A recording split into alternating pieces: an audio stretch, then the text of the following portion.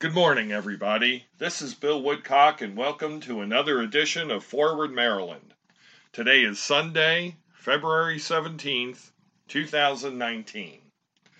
Before I get into the main topic of today, I'd like to remind you to keep listening to Forward Maryland and watching the Forward Maryland blog and the Forward Maryland Facebook page for special announcements.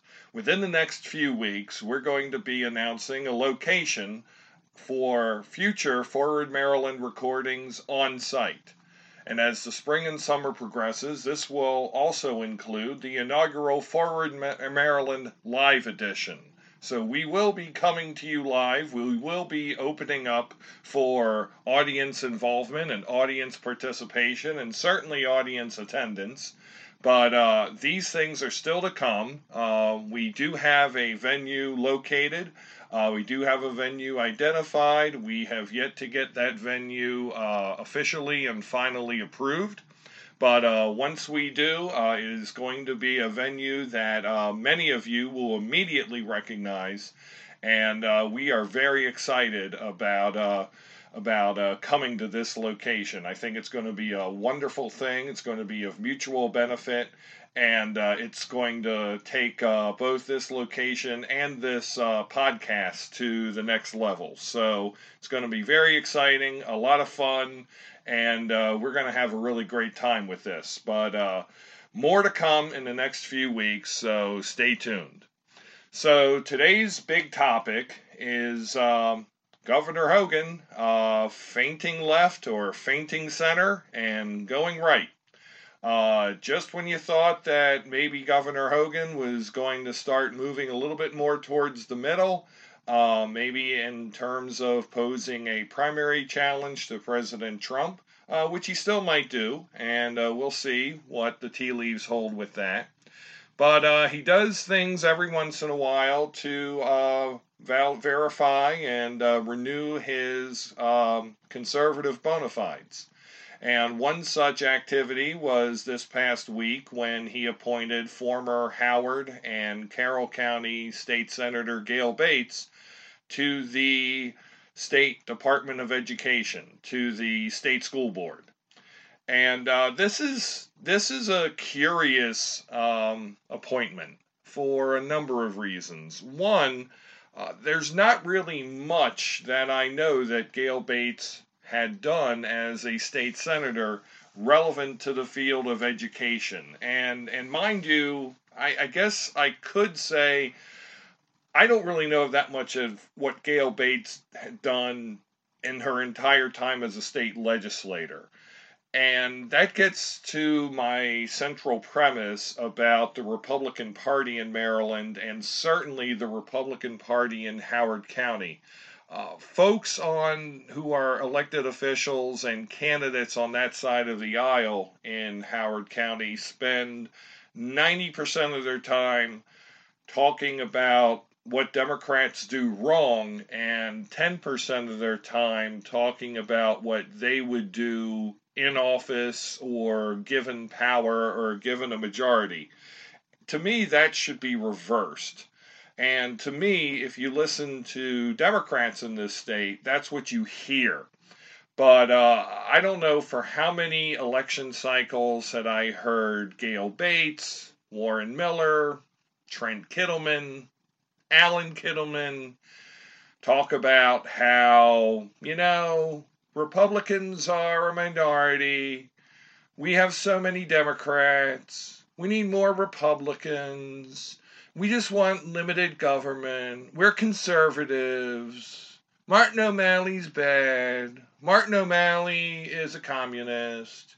We have way too much governmental overreach. Elect us and we'll make your taxes lower. And who doesn't want lower taxes? It's more of your money. It's not the state's money. It's your money. And that's what happens. And the people in their districts lap it up. And they don't realize that they're being played. They did realize it in 2018, which is why Katie Hester is now the state senator from District 9. and why Gail Bates moseyed off into retirement. And that's another item. I thought she was done. Thought she was retired, but I guess the state school board beckoned, and Gail Bates has another opportunity to push forward her agenda. And what is that agenda? That leads me to number 3.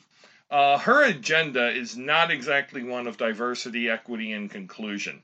How I first met Gail Bates, she was on the staff of then Howard County Executive Chuck Ecker, and she was very much a person in opposition of LGBTQ people. Of course, the LGBTQ term, this even predates the term LGBTQ.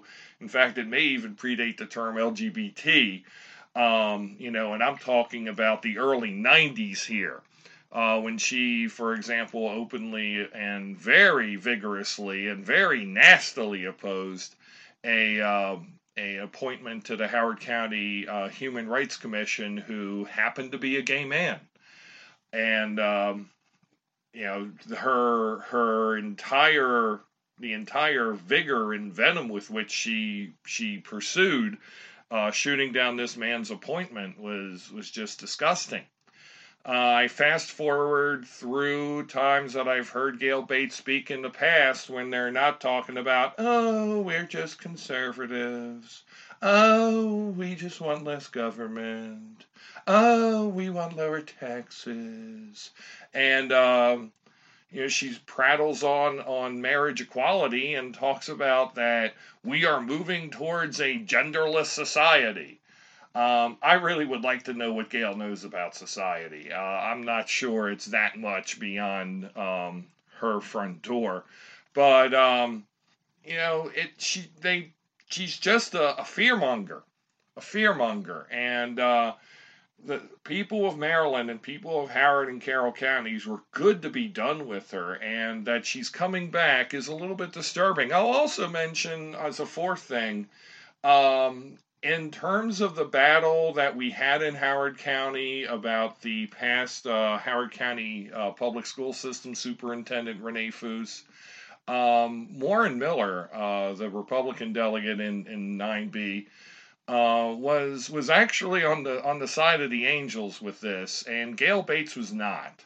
Gail was lukewarm towards Foose. I would actually say cozy towards her. I know they had at least 2 public meetings where you don't have public meetings, public breakfasts in local restaurants without thinking that somebody's going to see you and they're going to put it all over the internet, which is what happened.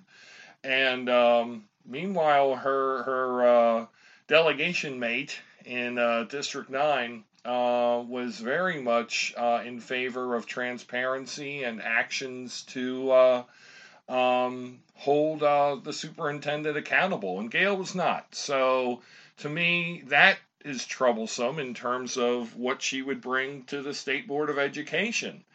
And to close that loop, let's not forget that the State Board of Education and this particular state superintendent had appointed Dr. Foose to a position within the State Department of Education, and then only after extreme and vociferous public outreach and public outcry did that appointment get rescinded.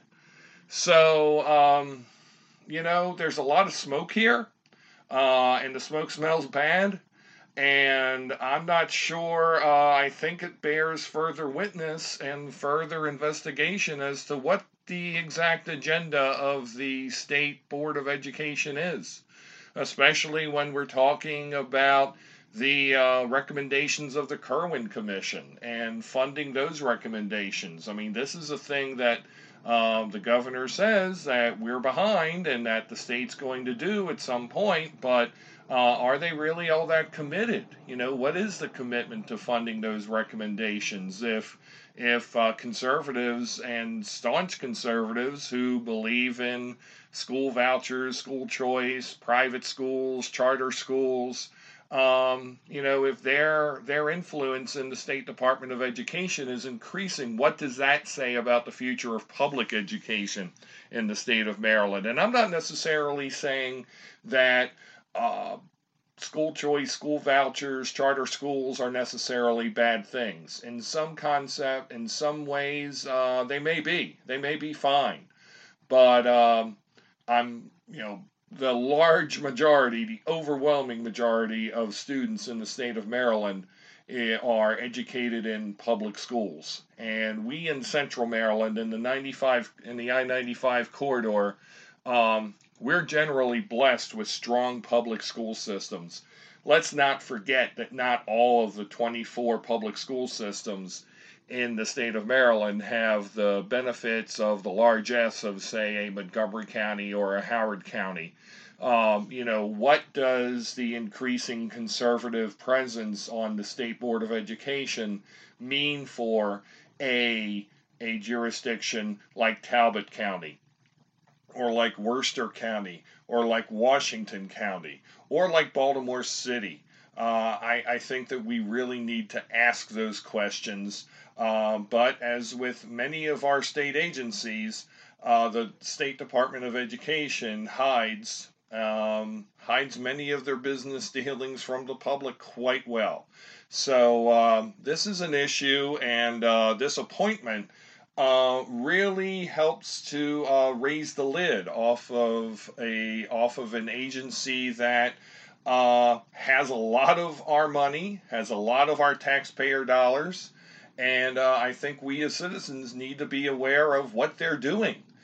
So that is going to be something that is going to be a side project of mine.